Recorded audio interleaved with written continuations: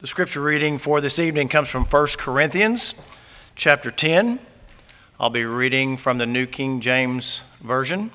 It'll be verses 12 and 13 of 1 Corinthians chapter 10. Therefore, let him who thinks he stands take heed lest he fall.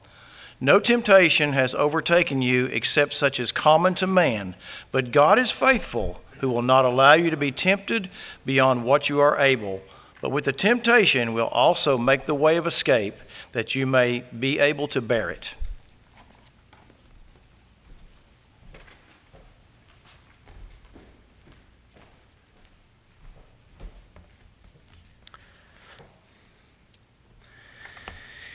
This next song we're going to sing, Let the People Sing Him Amen, will be right before Tim speaks.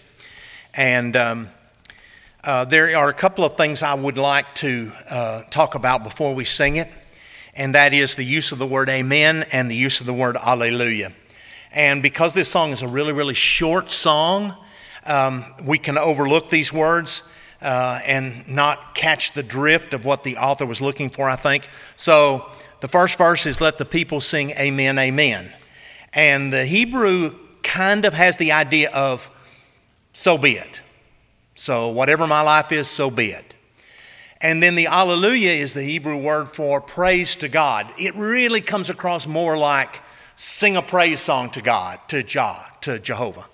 So when you're singing those words, if you can think in those terms when you're singing those two words, maybe the song will change and have a slightly different meaning. So let the people sing amen.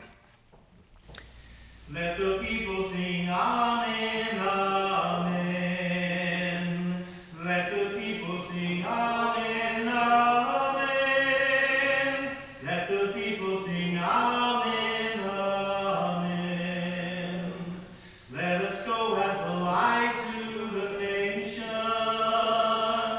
Let us go as a light to the nations. Let us go as a light to the nations. Let the people sing hallelujah. Let the people sing hallelujah. Let the people sing hallelujah.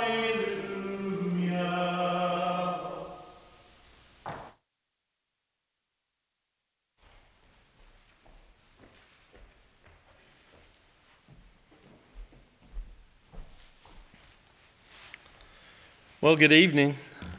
I'm glad to be speaking with you here tonight. The last time my spot came up in the rotation, we shut down the house.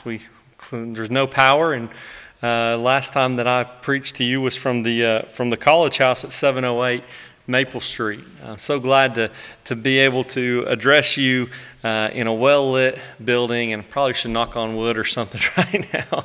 And if the power goes out during this lesson, for you that are watching at home, it was probably meant to be. But for the 7 of us or 8 of us that are here tonight, you're not so lucky, because I'm going to keep going. But I am very privileged and honored anytime I get to share God's word with you. We're very excited this evening to have another outdoor singing in just a little bit. We're going to try to start a little bit early, so I promise I'm going to try to finish a little bit early. We'll try to start around 7:15, so bring your lawn chairs, your camping chairs, and be ready to sing with us. We're looking forward to being with each other doing that outside in just a little bit. The Boston Red Sox. The Boston Red Sox, most of y'all have heard of the Boston Red Sox before. In 1901, they were an upstart Major League Baseball franchise. They had just started up and found success almost immediately. Just 2 years after their inception, they won their first World Series, and they followed that up by going back to the World Series the very next year. They lost that World Series, but the Red Sox of the early 1900s were building what some considered to be the first real sports dynasty. They were incredible. They had Hall of Fame players like Cy Young, the guy who they named the best pitcher in the league award after. Cy Young was on the Red Sox. Tris Speaker, Smokey Joe Wood, they led the way.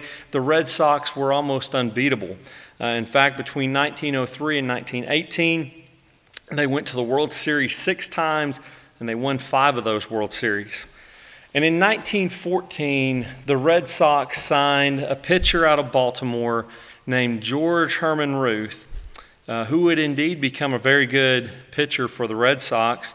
But it was in 1919 that Babe Ruth set the major league record for home runs in a season and go on to be the man that is widely considered to be the greatest baseball player of all time. Well, as time went on, the Red Sox changed ownership, and they had a new owner named Harry Frazee, and he was wanting to finance a Broadway play, and so he decided to sell Babe Ruth to the rival New York Yankees in order to be able to have the money to put on this play. And without the Babe, the Red Sox run of success was over. In fact, if you're a baseball fan, you have heard of the Curse of the Bambino, which is one of Babe Ruth's many nicknames. And for 86 years, Boston was mired in failure, and they were the picture of failure because they just couldn't get over this franchise-altering move that they made when they gave up Babe Ruth. And Boston fans for 86 years felt cursed, and they would say, "Why us? Why us?" They would cry over and over, year after year, because after so much early success, they could not get over the hump. They could not win a World Series. And Boston gave fans a lot of evidence of a curse, or a seemed to be curse. In 1978, they had a 14-game lead over the New York Yankees.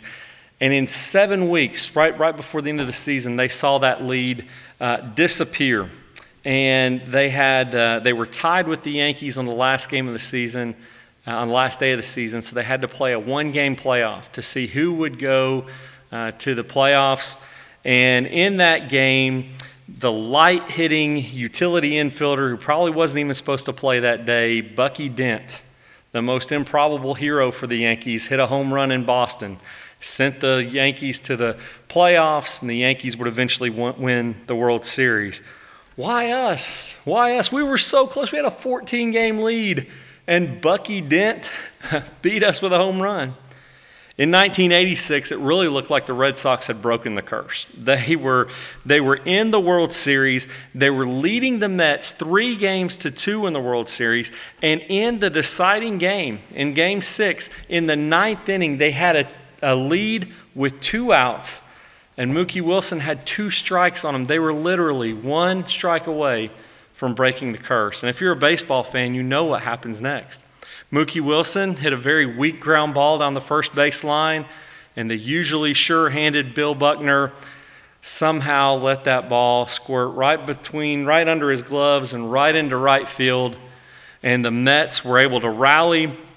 It went to extra innings. They won in extra innings, and then they came back riding that momentum and won Game 7. And the Mets fan says, "See, we are cursed. 1 strike away from breaking the curse." And we lost. Why us?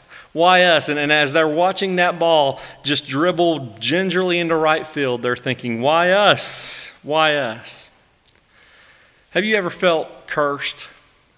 I'm not talking about anything supernatural, but have you ever felt like sometimes if it can go wrong, it's going to go wrong? Like a Red Sox fan waiting to see the awful thing that's going to happen to derail your success or derail your discipline or your plans or your happiness. Here we go again. Why me?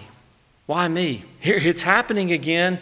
This failure, it's coming on me. Here it comes again. And when hard times come, it can be very easy to feel that way. Why me? Why do I have to endure this? Why do I have to endure this pain, this rejection, this heartache, this failure, whatever it is? Why me? Why does it seem like I'm always the one that's carrying this burden? I wonder if this is how David felt when he wrote the 13th Psalm, and he said, "How long, O Lord, will you forget me forever? How long will you hide your face from me? How long must I take counsel in my soul and have sorrow in my heart all the day? How long shall my enemy be exalted over me?" David says, why me? David had a lot of why me moments throughout his life, didn't he?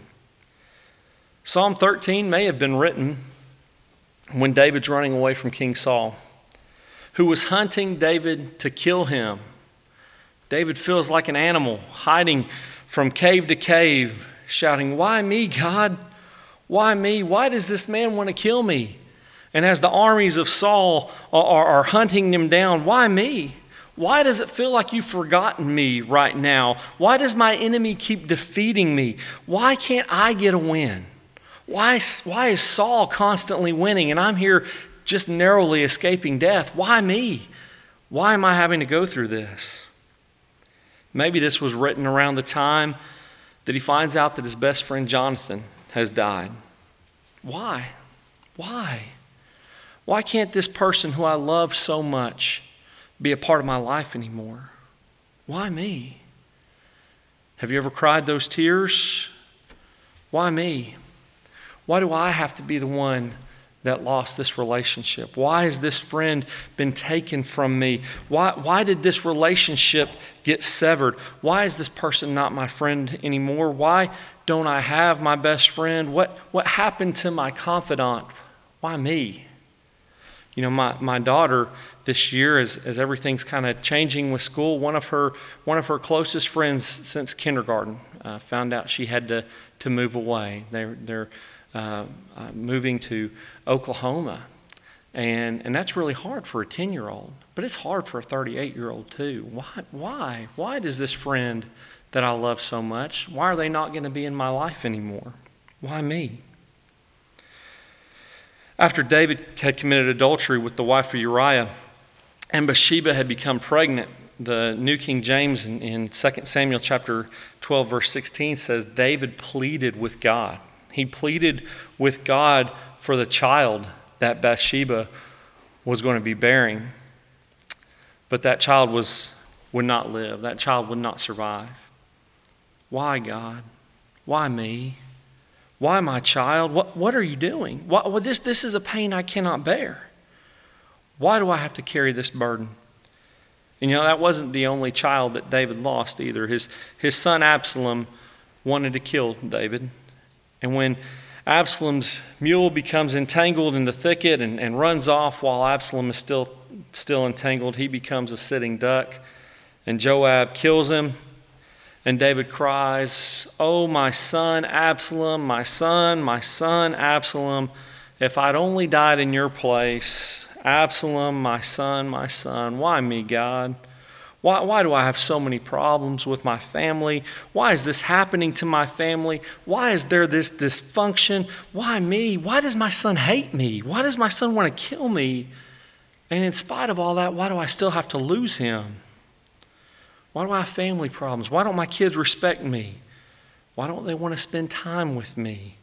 Why don't my kids care about eternity? Why me, God?"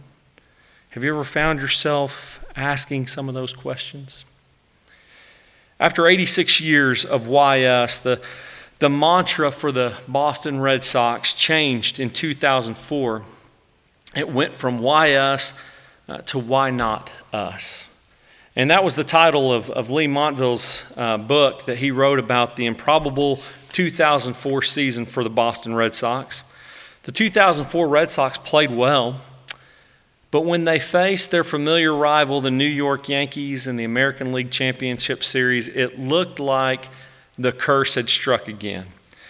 They found themselves down 3-0 on the brink of elimination, and they're trailing by a run in the 9th inning of this elimination game, and they have to face the greatest closer of all time, Mariano Rivera. And I guarantee Red Sox fans were already thinking, here we go again. Why us? Why us? We cannot overcome this. And for some reason, the team at that moment was thinking, why not us? Why not? Our backs are against the wall. No one believes that we can do this, but why can't we? Why not us?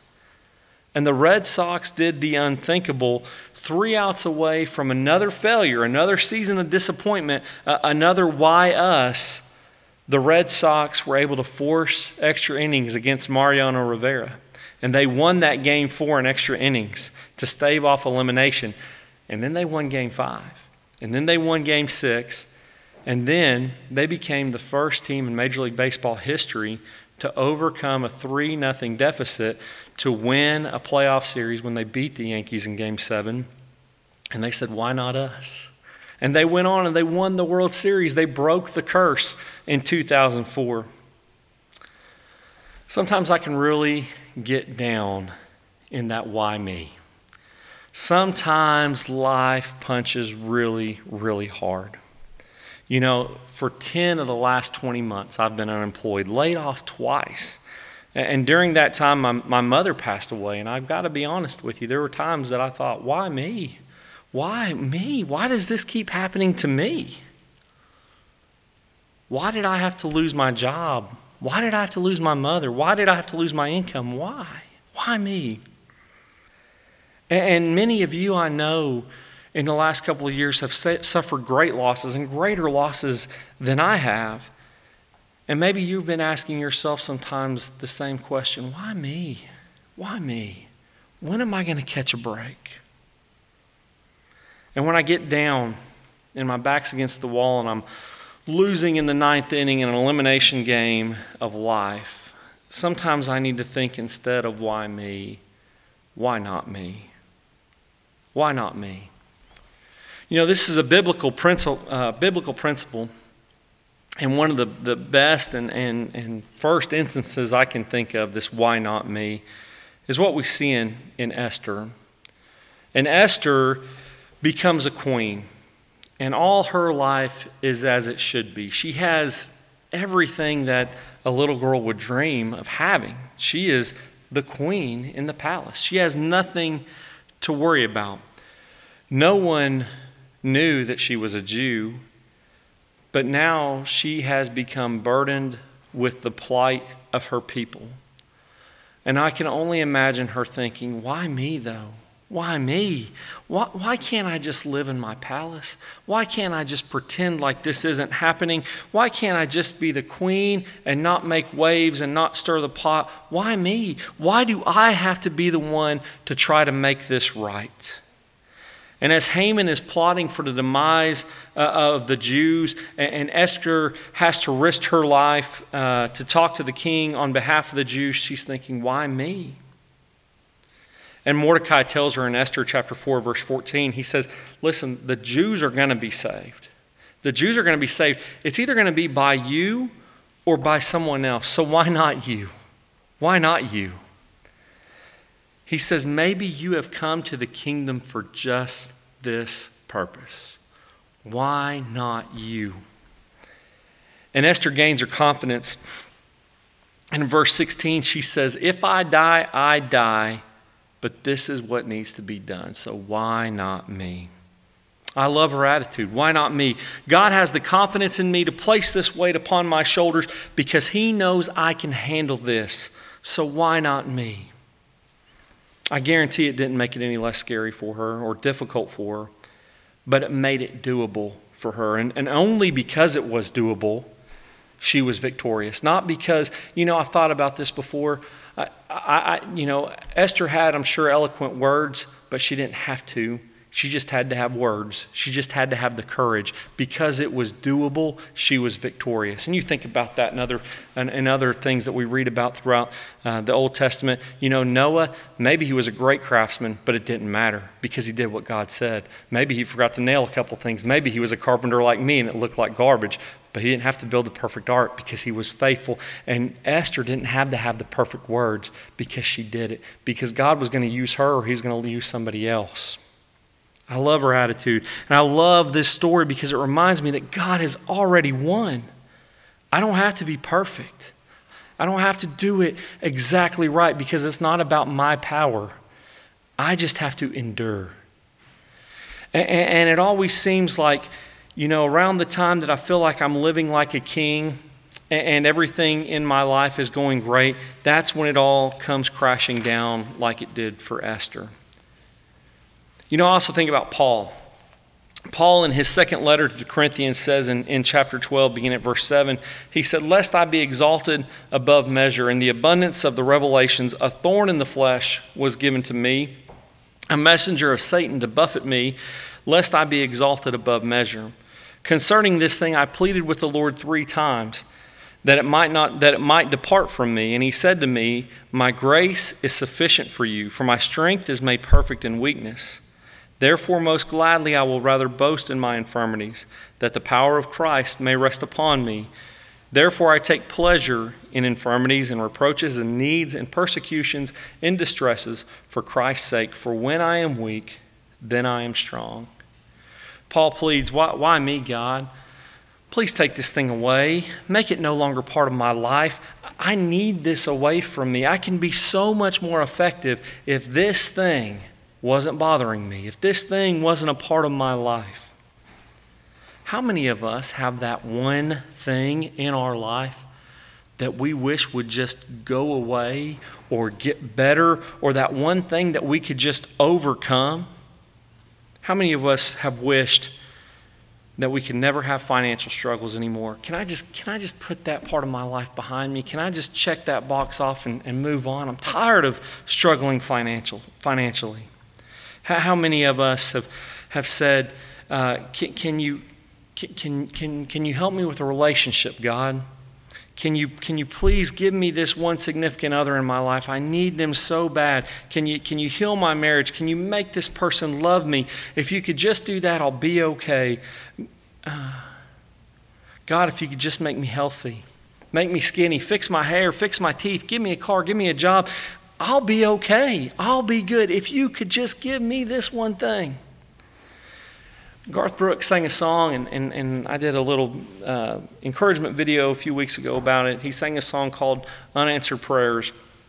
And when talking about the girl that he said he prayed every night for God, to God to make her mine, he said, if he'd only grant this wish I wished back then, I'd never ask for anything again. Has anyone ever prayed that prayer? God, if you just give me this, I'll never ask for anything again. God, if you just give me this, you'll never hear from me again. Have you ever thought that he realizes that might just be true? And that if he gave you that girl, and if he gave you that thing you need, and if he took that thorn in the flesh away from you, that you'd never pray again. If he gave you that job, the financial success, the hair, the body, you'd never come back. You'd forfeit your inheritance because now it's about you and you are strong enough, but you're not.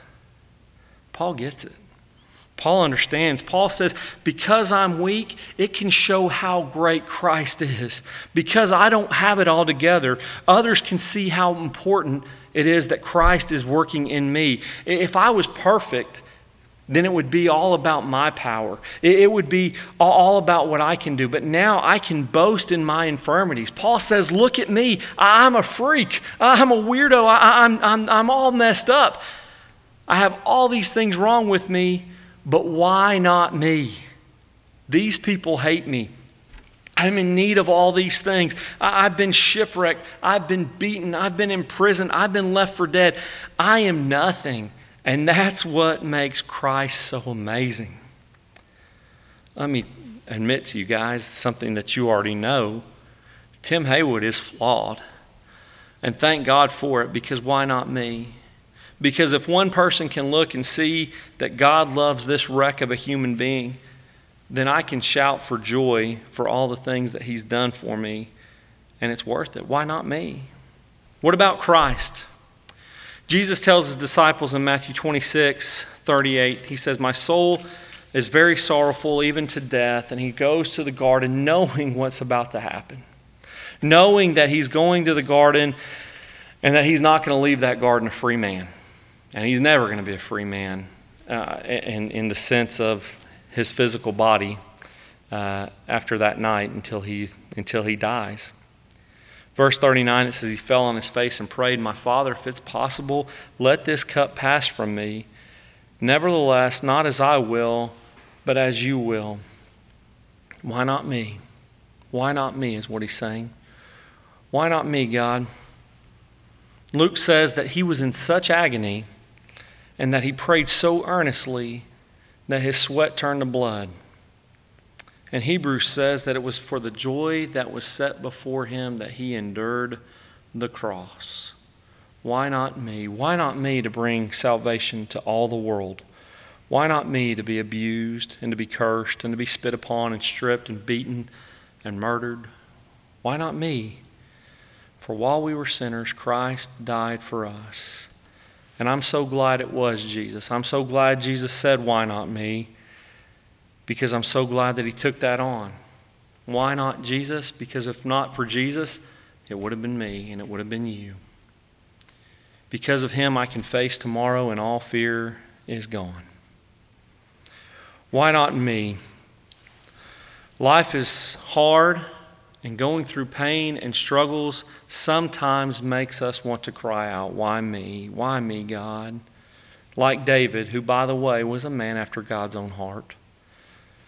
It's okay when we cry out like that sometimes. But do we ever say, "How long will you forget me, God?" Because when we have pain, when we have trials in our life, that's what it feels like, doesn't it? Maybe we're like Esther and we have to cry out and say, "But why does it have to be me? Why do I have to be the one who is faithful? There's all these people around. Why is it me that has to make the stand? Why do I have to be the one that is doing the work here?" Maybe it's like Paul, "Why me? Why do I have to constantly endure and face this annoyance in my life, this pain, this hurdle? When am I ever going to overcome this? When is life going to change and I can be able to take this on?" Why me? Because God knows that you're tough enough. Because God created you to stand. Because God gave you a heart like his. And God can show us his power through our weakness. Because Paul told the church at Corinth in 1 Corinthians 13, what Randy read for us a minute ago, "No temptation has overtaken you that is not common to man. God is faithful, and he will not let you be tempted beyond your ability, but with temptation will also provide the way of escape that you may be able to endure it." You can do it. And it might be that God is showing some amazing power by the way you endure that. You may be bringing others closer to God by enduring that struggle. And people can look and see your strength and realize it's not your strength, because no human can overcome what you're having to go through. But understanding, because you have the hope of something greater, because you have a relationship with someone more powerful, and because you have that promise of tomorrow, you're getting through it. And you're saying, "Why not me? Why not me? I can do it." Our greatest victory is within our grasp. And we can focus on the cursed parts of our life, and we can stare at defeat and cry, "Why me?" until it overtakes us like it always does. And we can decide that this day is different, though. We can decide like the Red Sox, after facing 86 years of failure and down 3-0 in the ninth inning, we can say, "Why not me? God built me and created me to overcome this. I can do it. It's not easy. And there's going to be tears, and it's going to be hard, but I can do this. Why not me?" Like Esther, facing losing her crown and even her own life, saying, "Why not me?" Like Paul, dealing with all the things in life that made him weak and saying, "Why not me?" And like Christ, with that ultimate responsibility of love, to take that on and say, "Why not me?" The power of Christ is made perfect in our weakness. You know, I'm not going to embarrass anyone by naming any names, but I've had the privilege of spending a lot of time today with more than one individual who were talking to me because they were down and they were weak and they were broken and they were incredibly strong. They were incredibly strong to be able to say, I can't do it on my own. But they knew that who they could do it with. They knew they needed God. And maybe you're in that same boat. And if you have that relationship with God, if you've been washed in His blood, then you have that privilege to go to God and say, why not me? Not me by myself. Me with you, God. We can do it.